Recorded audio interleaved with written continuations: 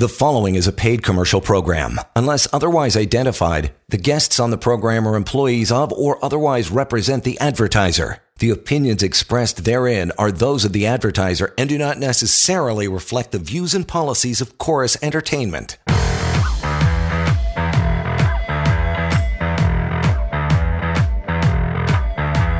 You bet. Employment Law Show is upon us once again. So good to have you here for the next half hour. Reaching out, John Pincus is your guy. 1-855-821-5900. Partner Samfiru Tumarkin LLP, the most positively reviewed law firm in this country. So don't hesitate to reach out and get some information, have a chat, get educated, get smarter about your employment rights. help@employmentlawyer.ca is the email, and we always tell people direct them to pocketemploymentlawyer.ca. There's all kinds of information about, am I a contractor, union stuff, non-union stuff, all the questions. A lot of the topics we cover here in the show nightly are covered at pocketemploymentlawyer.ca, so you can peruse that at your leisure. There's also the severance pay calculator in there as well, which is a great tool. 2 million plus people have used it and realize what their severance offer really should be, their common law rights. The number might surprise you, but it is accurate. Coming up, employment law red flags. We'll start chipping away at those, John, but you'll always start off with the case of the day. What do we got?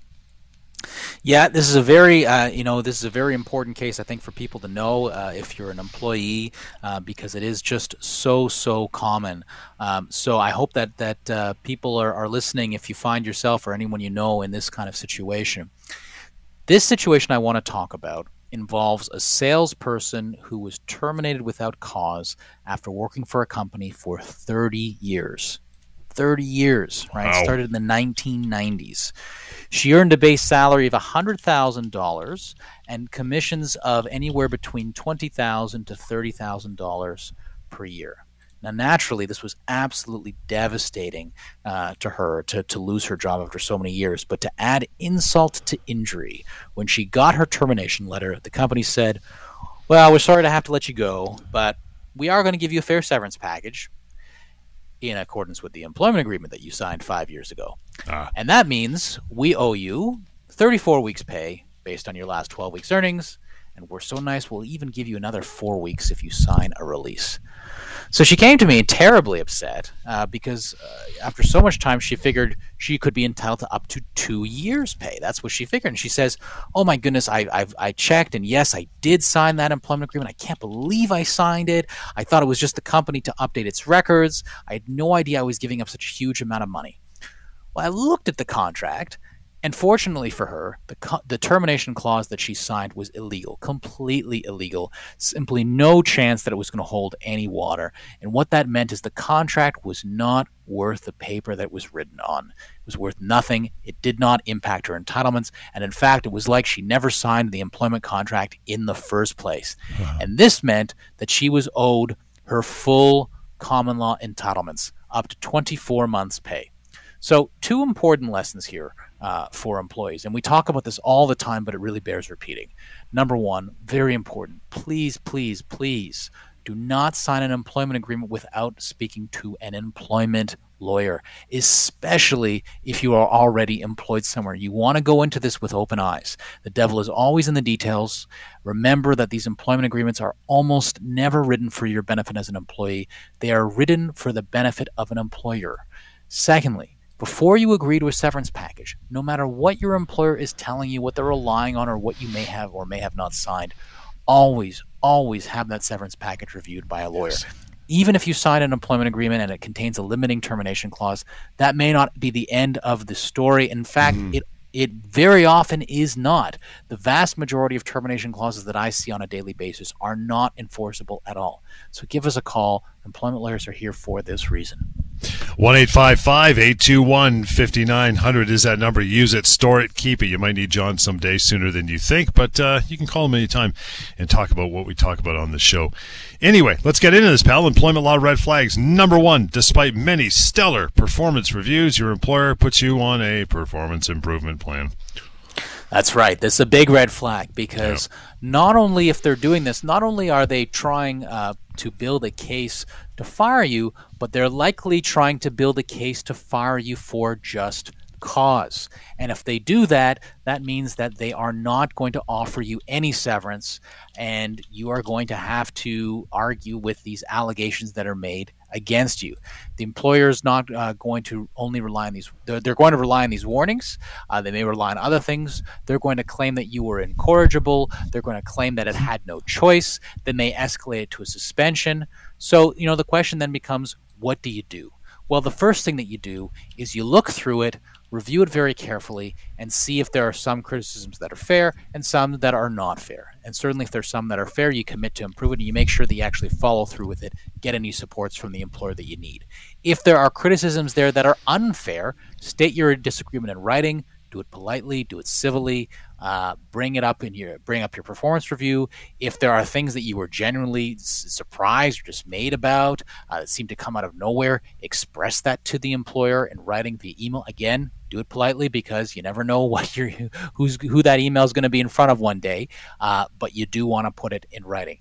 And if you are let go, because as much as you try, you can't ultimately stop them from letting you go, whether it's with cause or without cause. Please go ahead, speak to an employment lawyer, at least know whether the severance package you've been offered is fair.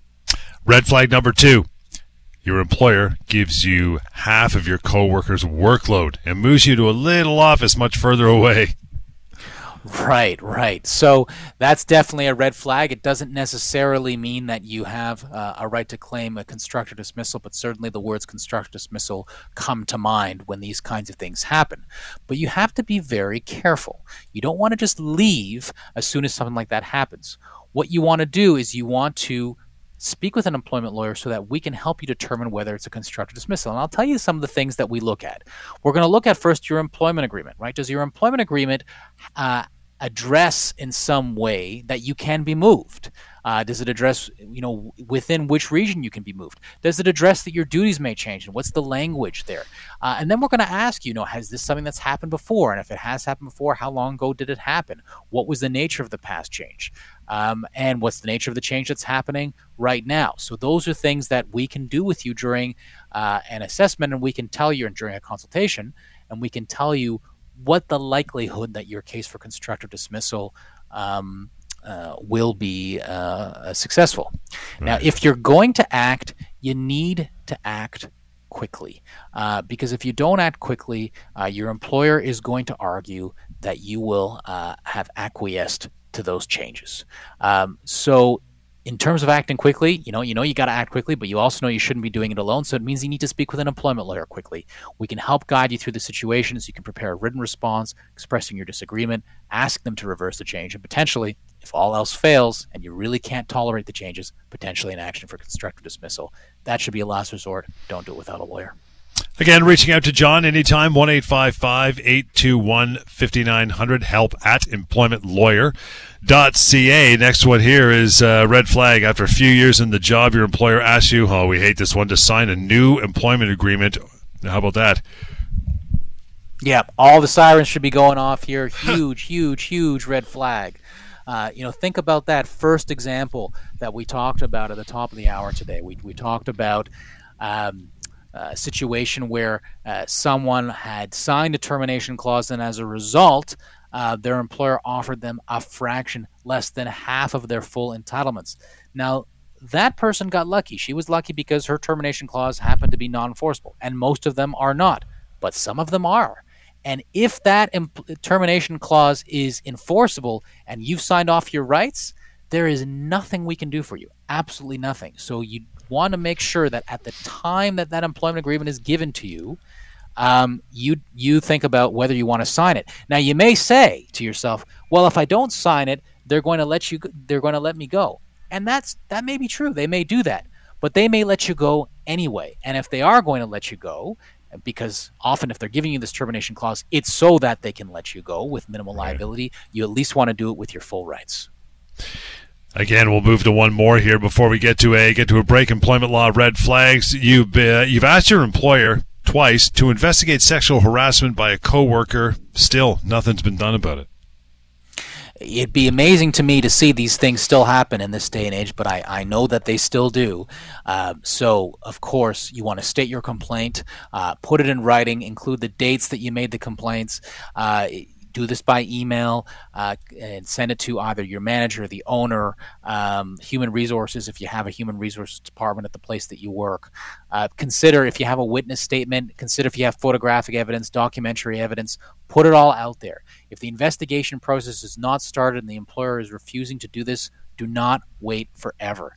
Take action yourself. Talk to an employment lawyer. Let's come up with a plan. And if the situations become intolerable, consider speaking to a doctor, taking a stress leave, so that we can decide how to respond to the situation. We'll get to one or two more of these before we wrap for this particular show. We're talking about employment law red flags. Your employer says you weren't the right fit for the job, and they don't fire you. They fire you for cause. That's right. If they do that, then they've now just issued the capital punishment of employment law, and we've got to look at whether you're entitled to severance. Now, your employer is allowed to fire you for almost any reason, unless it is discriminatory. But if it is without cause, they must pay severance. And if they refuse to pay severance, your employer could be responsible for further damages in extreme cases. So, hey, if any employers listening, please don't do this. And with that, we'll wrap it for pretty much another day. If you've learned lots, we appreciate you sticking around. If you want to learn more, you can easily do so. Number one, you can call John and his team. They'll always talk to you. 1-855-821-5900. The email we always pull from is help@employmentlawyer.ca, because that's easy for you to remember. And there's a website that's free and anonymous, full of information. Again, you should be using this even if you don't need them right away, just to learn more and possibly take the severance pay calculator out for a bit of a spin. That would be pocketemploymentlawyer.ca. Again, pocketemploymentlawyer.ca. And just employmentlawyer.ca, there's a media tab on that website, the firm website, and that'll lead you to our long-running TV show as well. John, good stuff. Hang on. We got more employment law red flags on the way. In the meantime, write the number down, 1-855-821-5900 and help@employmentlawyer.ca. We'll continue. Employment Law Show. You're listening to a paid commercial program. Unless otherwise identified, guests on the program are employees of or otherwise represent the advertiser.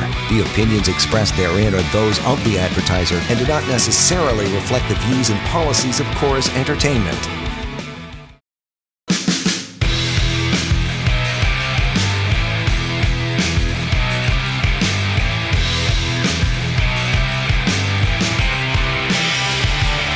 All right, welcome back, Employment Law Show. Good to have you here. John Pincus, partner, Samfiru Tumarkin LLP, is here answering all of your questions.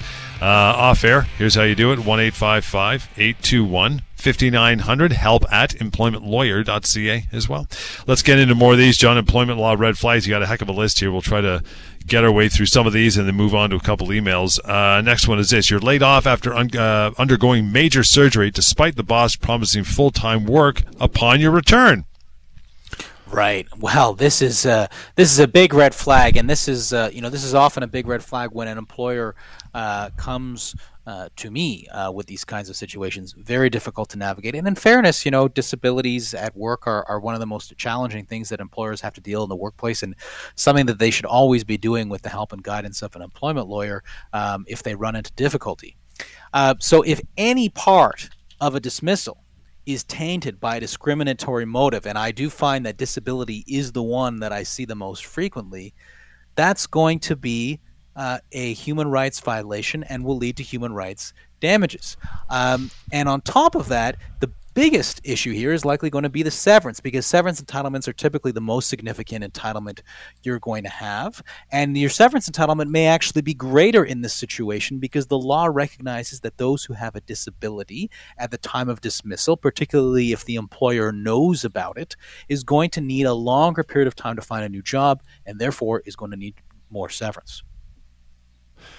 1-855-821-5900 is the number to reach out anytime. Let's grab a quick email, John, before we move along. Joan to John, here's how it goes. How many hours do you have to work before you are entitled to overtime? Simple question, right? Right. Well, the first thing is, are you entitled to overtime in the first place, right? Because not everyone's entitled to overtime. There are certain exemptions for certain professionals, for managers, supervisors, etc. So that's the first question.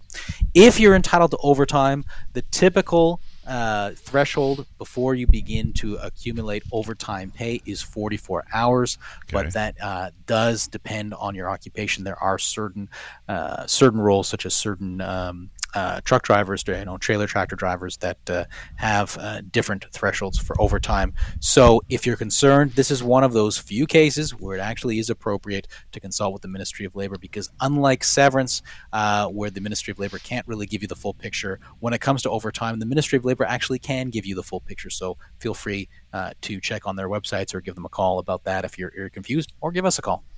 Yeah, you mentioned lots of times there's several vocations that don't qualify, like managers don't get overtime, IT professionals, pool cleaners, which is so random and bizarre, but pool cleaners are on that list as well as far as not getting overtime.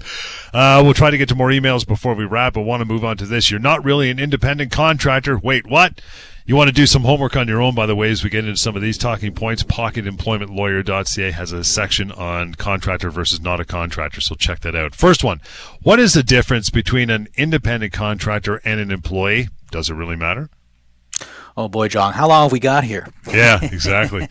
Well, I'll try and boil it down to the basics. This is a very complicated situation, a complicated analysis, and usually does take a phone call on a case-by-case basis, but there are certain signposts that we look for sure. Now, it does matter, of course, for tax reasons that we won't get into on this show, but it matters for employment reasons as well. It matters because of severance, overtime, minimum wage standards, vacation pay, statutory holidays, employment insurance. The list goes on and on and on. This is one of the most important issues when you're starting a new job is it a job or is it a gig? Is it a contract, right? And we see these disputes play on small scale in individual cases and on a grander scale, like in the Uber class action. So, what is the difference? Well, the difference is if you're an employee, you are in business for the company. An independent contractor is in business for themselves. That's typically what we're looking at, and there's a few signposts, as I said, that we look at.